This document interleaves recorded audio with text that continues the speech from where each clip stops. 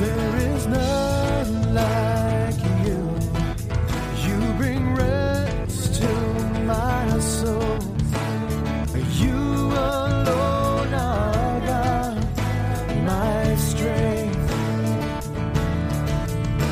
And there is peace in you.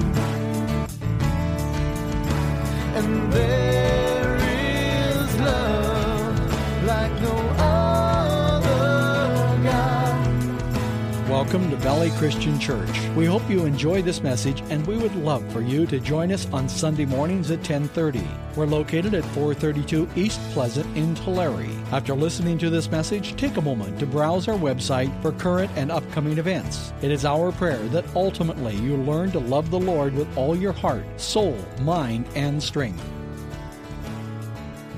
Well, grab your Bibles. We're in Revelation 3 this morning. And I don't know about you, I like to play around on the net a little bit and go to different sites. I kind of like some weird things. I don't want to say, when I say weird things, I don't mean like weird bad things, okay?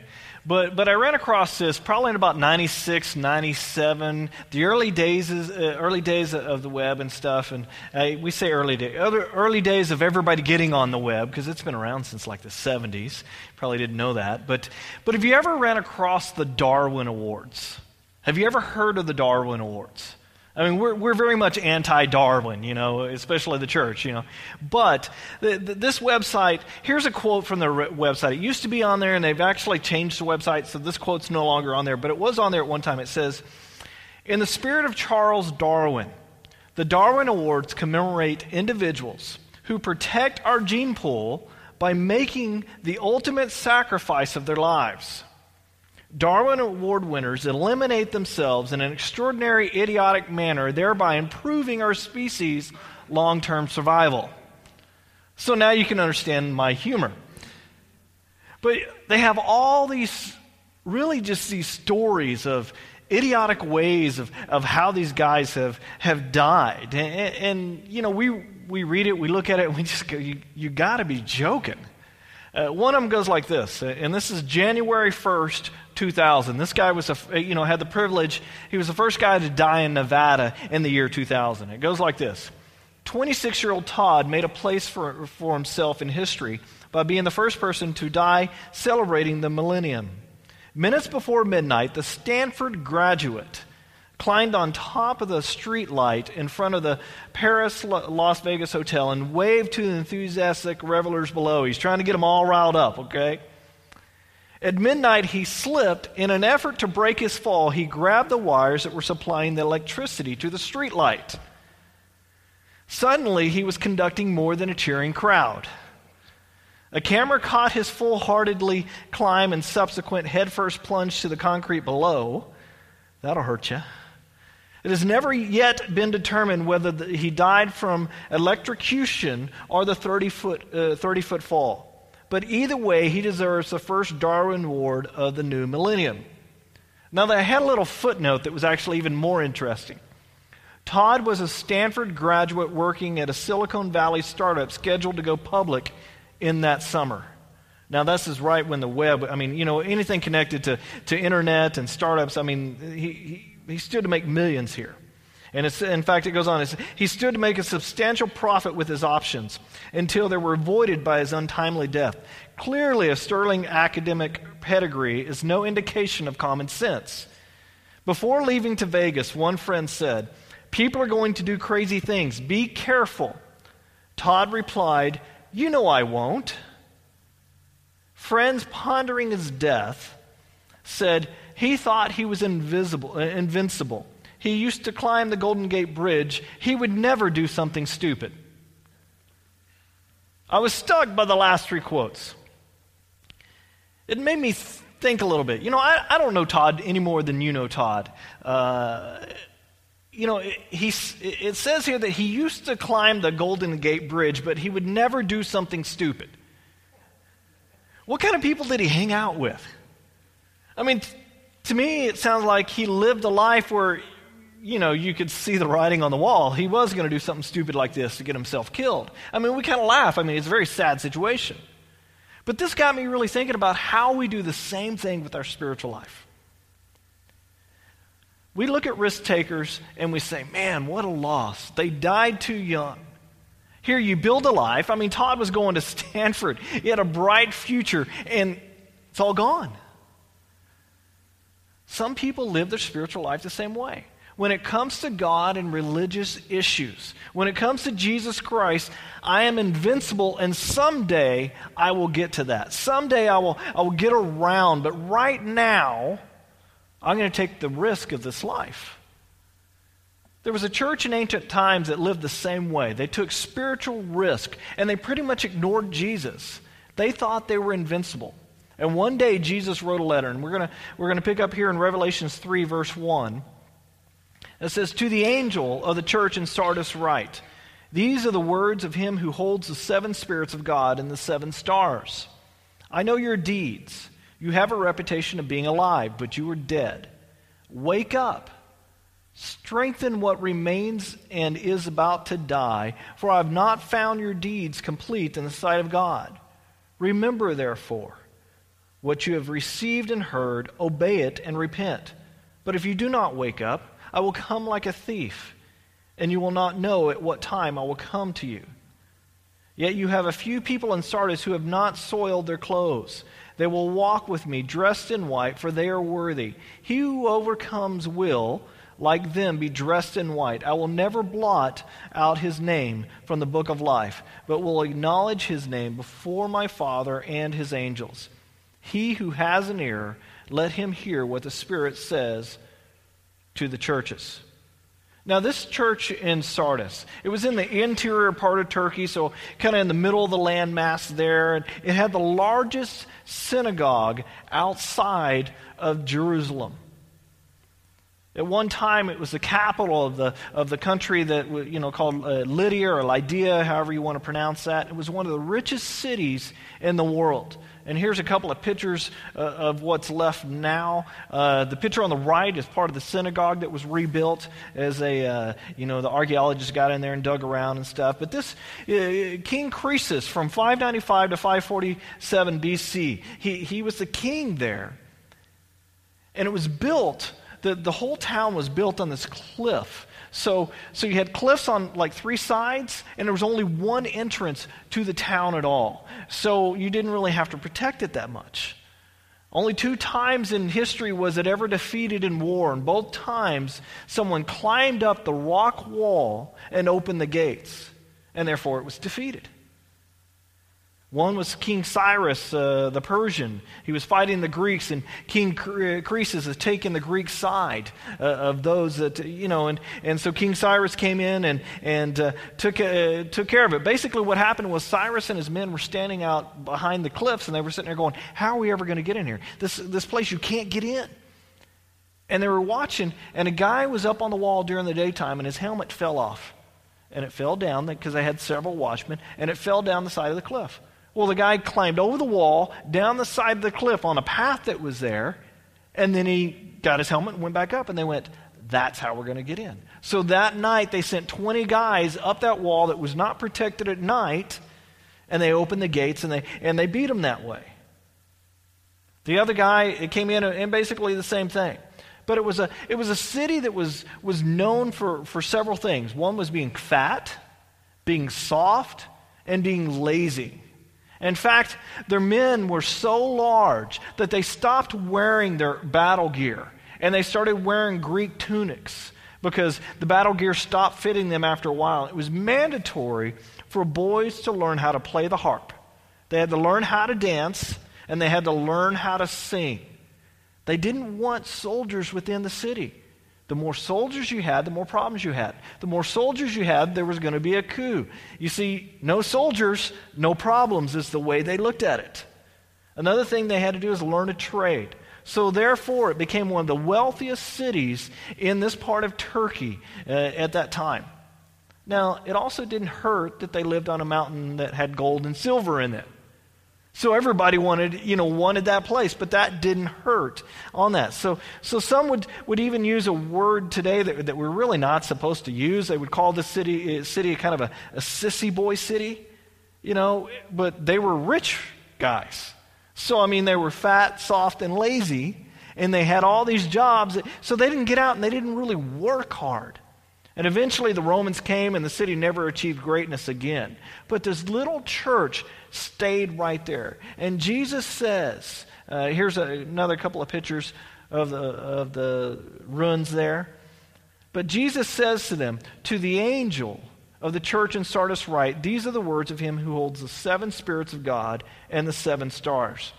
Now, when I first read this, it's kind of odd to me. It doesn't appear anywhere else in Scripture whatsoever.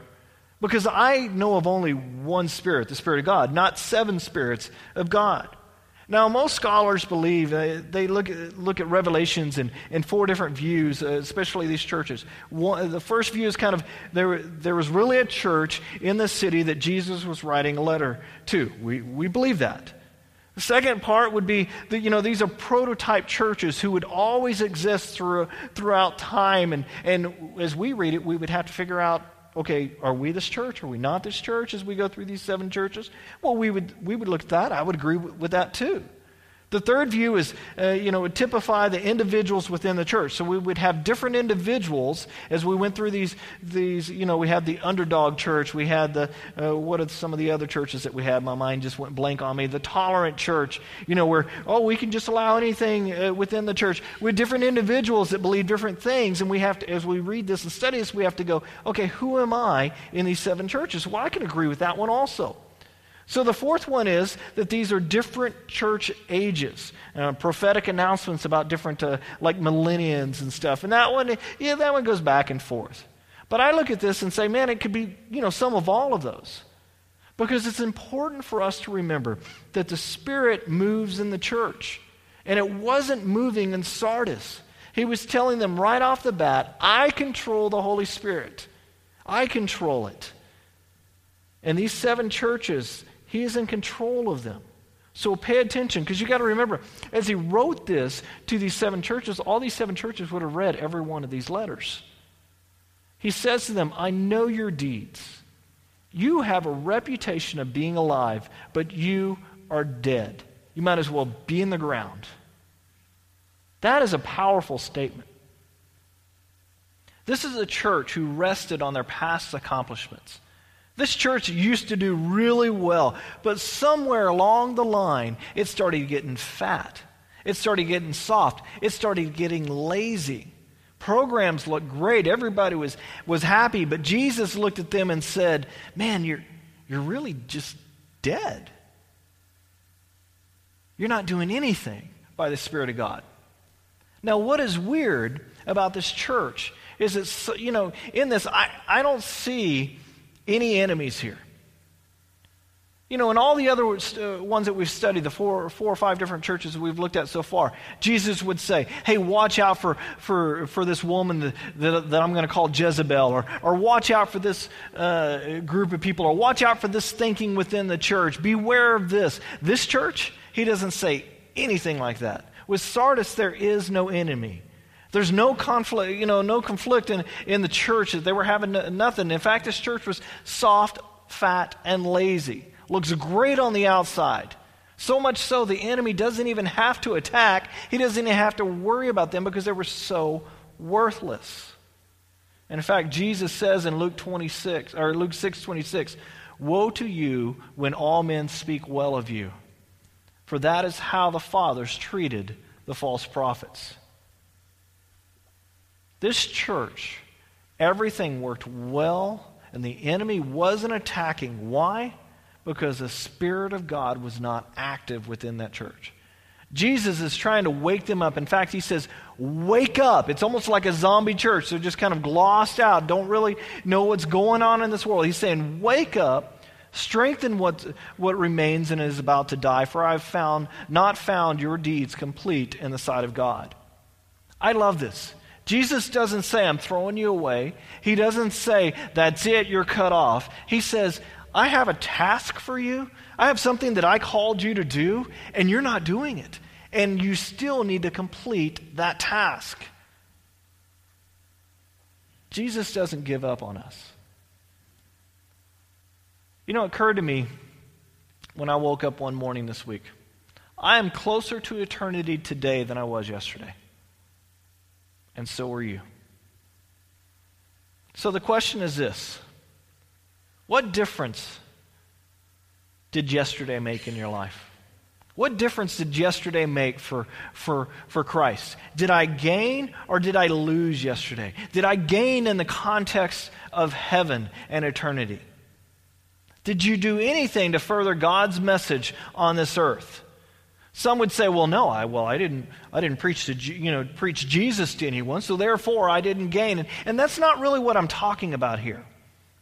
You can gain by making godly decisions in your life. You can gain by those little steps that you take toward God. You can gain by raising your children in the right way and in a good way. You can gain by how you treat people you come in contact with the Lord, and how you treat them. Do I treat them Christ-like or not? You can gain by being more Christ-like. So was yesterday a gain or a loss for you? Because most of us, it goes like this. We lose a day, and that progresses into a whole week, and then we've lost that week. And then we go on, and those weeks turn into months, and then years go by. Put it like this. You want to lose weight, so you go, well, I need to stop eating this. Well, I'm going to stop eating this tomorrow. Well, that turns into a week. A week later, you're still eating it. Well, I'm going to stop eating that. And then it turns into a month. Well, I'm going to stop eating. Yeah, people are laughing because you know exactly what I'm talking about. And weeks turns into years, and you're sitting there going, man, I should have stopped eating that a long time ago. Well, that's how our relationship is with God. I'm going to start doing this. I'm going to start getting into Word more. And then a week goes by. Well, I really need to start that. Man, I really need to. And weeks turns into months, and months can turn into years sometimes. In Romans 13, it says, and do this, understanding the present time. The hour has come for you to wake up from your slumber, because our salvation is nearer now than when we first believed. The night is nearly over. The day is almost here. So let us put aside the deeds of darkness and put on the armor of light. Let us behave decently as in the daytime, not in orgies or drunkenness, not in sexual immorality or debauchery, not in dissension and jealousy.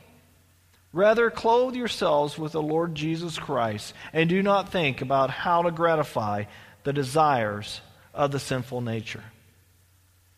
It struck me when I read this. He is saying, just like Christ is saying, he is saying, wake up, the hour is near. Wake up.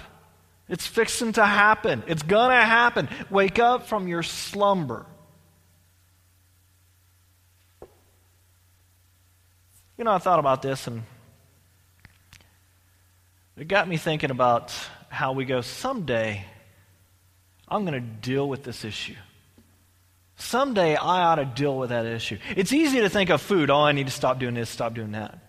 But it's harder to think, man, I got this issue in my life that's kind of hanging over me, and someday I'm going to deal with that. And I ask the question, what has God always wanted you to do or to complete that you've tossed over to the side or just kind of put away in the back shed? You know it's in the shed. You know you have it, and one day when you need it, it's going to be in the back corner with everything piled in front of my shed right now you don't want to go into. It's hard to step in there. I had somebody help me clean some of it out the other day. I just pile it out there. I'll deal with it. Someday I'm going to have to deal with that. You get the point? Same thing with, someday we put the things of God up in the shed. Maybe it's something like this. Christ is saying, I want you to go to a counselor and work through that issue. Or you have been too long in the faith and ignorant about my word. You don't know who I am. So God has told you to study the Bible, or maybe even lead a Bible study to force you to study the Bible so you can get into His Word. Or maybe the Lord has said, you have sat long enough. It's now time to get up and be active. Whatever it may be, is God talking to you right now? Because, I know that we all have something that we've taken that God has asked us to do, and we've put it up on the shelf, or we've put it in the shed, or we've buried it in the garage. And you're asking God, what is it you want me to do? Because we've all said, someday I'm going to. And then we start down the path of life. Work happens. I keep telling college students, I got a whole bunch of friends that are in college and from where I used to work and stuff, and I'm always telling them, enjoy your college life right now.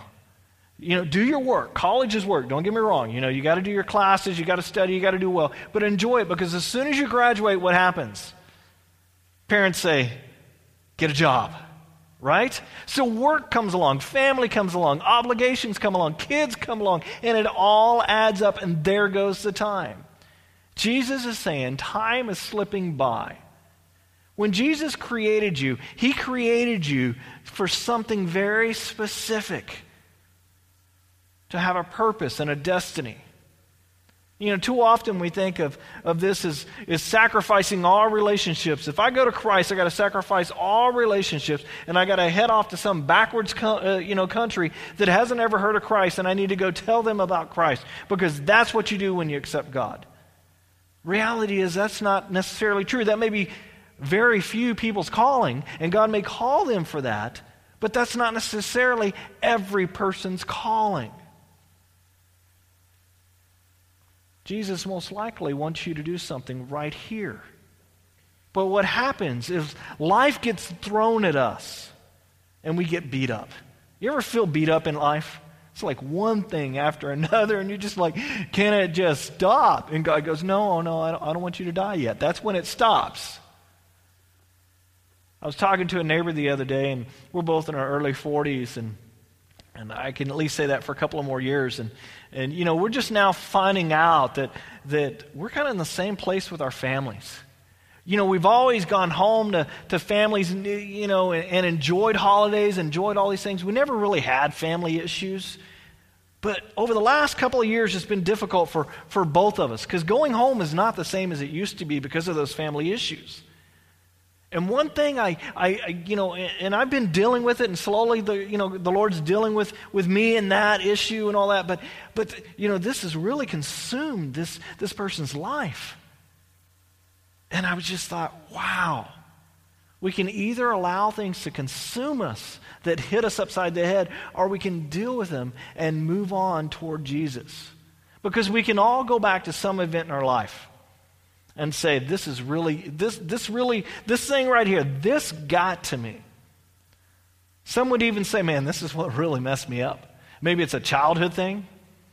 Maybe it was the college thing, something happened in college, or maybe it's the marriage thing, or maybe it's the person you didn't marry. Something has got to you. And you're like, man, I got kicked, I got beat up, I got burnt out, I got, diverted from the path that God wanted me on, and I've never been able to get back on that path that God wanted me on. But Jesus is saying, no. I've always had a purpose for you, and that hasn't changed. And you can get there. It may be difficult, because wounds may need to be healed. Hurts may need to be fixed. Friendships may need to be restored. Letters of apology or forgiveness may need to be written. And until you're willing to address those issues in your life, Jesus says, you're not necessarily going to get back on my path. But let me bring you along that. It may be a long one, but Jesus is right there with us. Sometimes we can do everything on our side, especially when it comes to relationships. And if the other person doesn't reciprocate and the other party is unwilling, we have to be able to accept it and move on. But if we sit there and hold on to that thing, we get stuck right there in that place. Jesus wants to help us down that path. When Jesus looks at us now, he doesn't see our wounds. He doesn't look down and go, well, gosh, I don't love Alan because he's got a little too much weight on him this month. I know he's been trying to lose it for years. He doesn't look at he doesn't look at us like a kid that's got a big old huge messy face, He looks at us as a child that he loves. When my little boy Brandon comes to me, and by the way, I want to thank you guys that brought Easter candy, especially the chocolate candy. He's still, luckily Lisa finally put up the eggs. But if he sees an egg, he will go look in it and try to find chocolate. And he comes out and he goes, chocolate, chocolate. But man, he's taking his chocolate out and he's loving it. So we had to okay, you can have this egg that has 2 pieces of chocolate in it. Let's hide the rest. Because he gets chocolate all over his mouth. And then he comes up, wants to give you a kiss. Now, if that was somebody else's kid, I'd be like, no, go talk to your parents. I'm sorry. But that's my kid. I don't see him as a little messy kid with chocolate all over his face. I see him as my son. So what do I give him a kiss. And then I'm like, can I get a napkin? That's my boy. That's how Jesus looks at us. He goes, that's my boy, that's my little girl. He loves us. He doesn't see the messiness that we have in this life. He says, I love you and I will help you clean this up. He sees us as his child. See, the verse in Romans goes on and says that the time is nearer now than when we first believed. What did your relationship first mean when you accepted Jesus? Man, all excited, right? Unbelievable. Changes your life.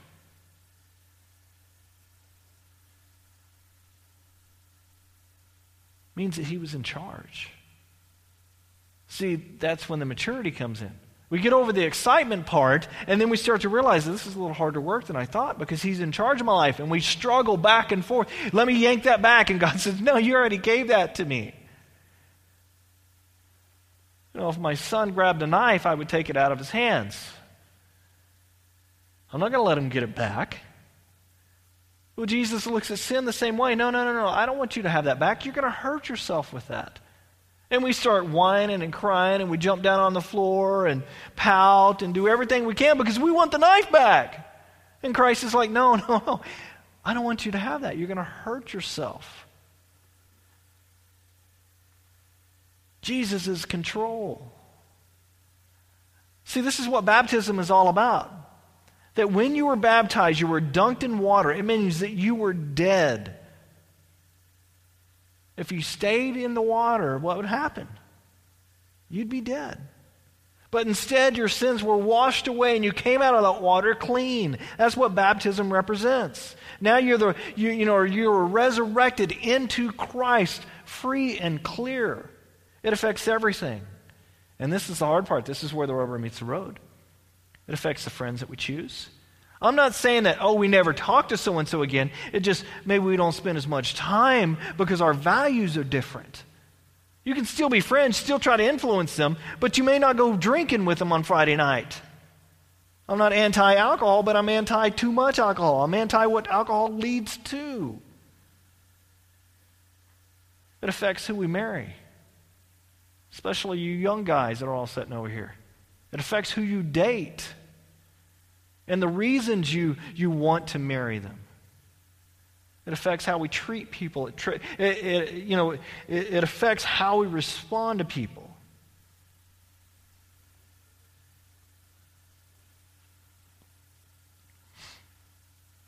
You know, what happens on the way is we go, man, this is hard, and we stop following.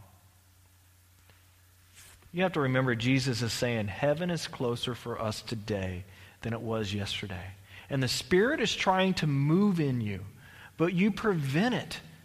We need to stop preventing it. Stop telling Jesus to wait. Because if you don't, years will go by before you recognize him again. And that's if you do. He goes on, he says in verse 3, remember therefore what you have received and heard, obey it and repent. But if you do not wake up, I will come like a thief, and you will not know at what time I will come. I take this to mean that he will bring us home. That he had other plans for us on earth, and maybe he's sitting there going, well, you're just doing too much damage. I'm going to bring you home. I'm going to come like a thief, and that's it. You believe in me, you've accepted me, but you're not following down my path. That's one belief on that.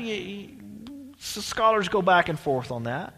But how sad would it be that time has slipped by and he's going, man, if you don't remember me, if you don't repent, if you don't change directions, then it will be time.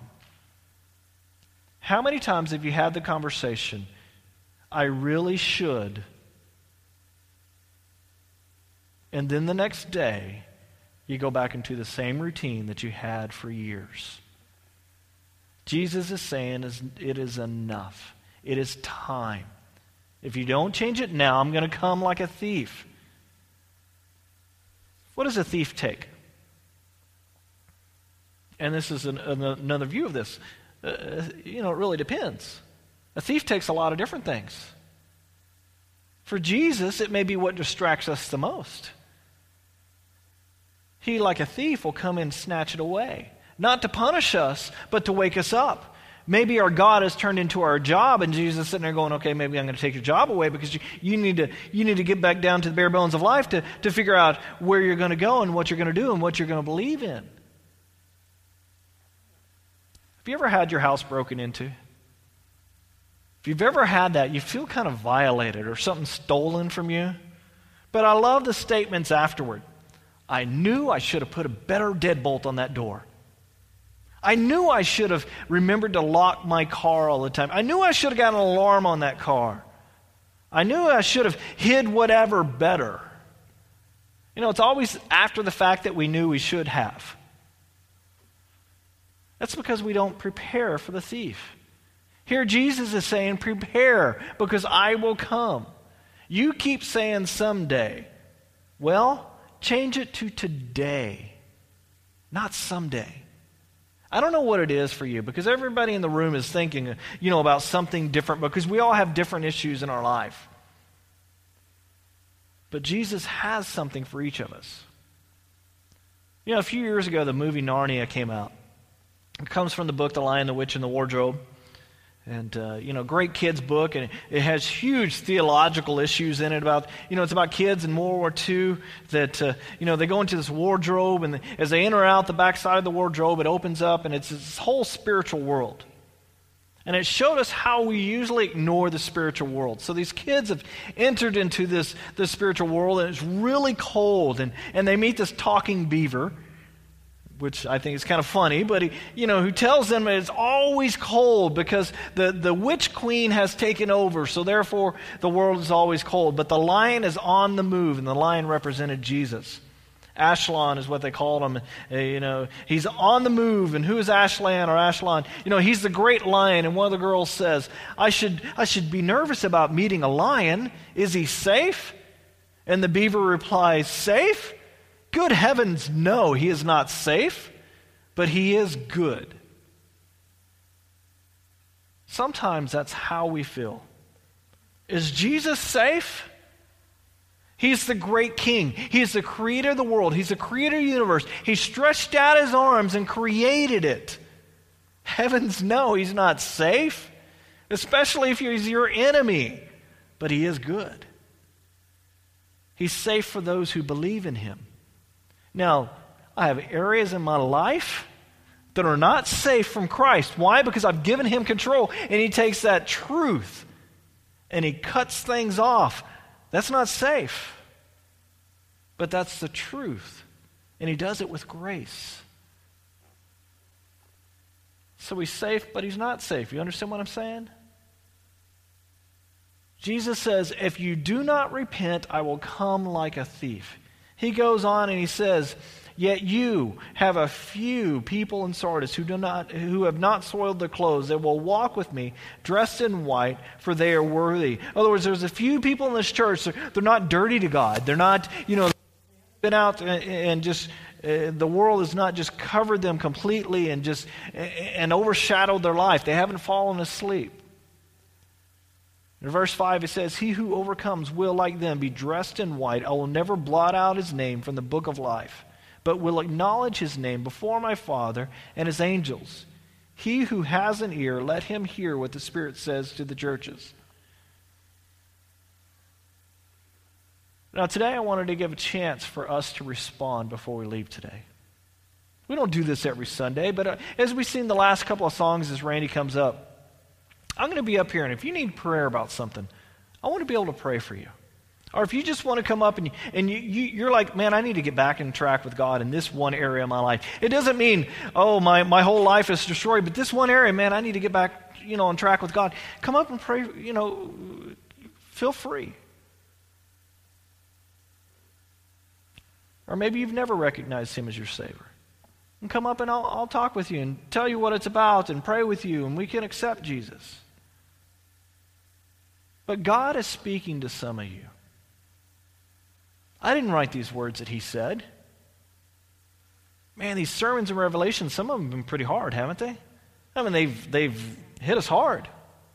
It's like giving you both barrels of a shotgun. But this is what Jesus had to say to the people. My job is to just teach the Word, teach the Bible. I've done my part. Now your part is to respond to Him in your daily life. And some of that response starts from, man, I need prayer for this.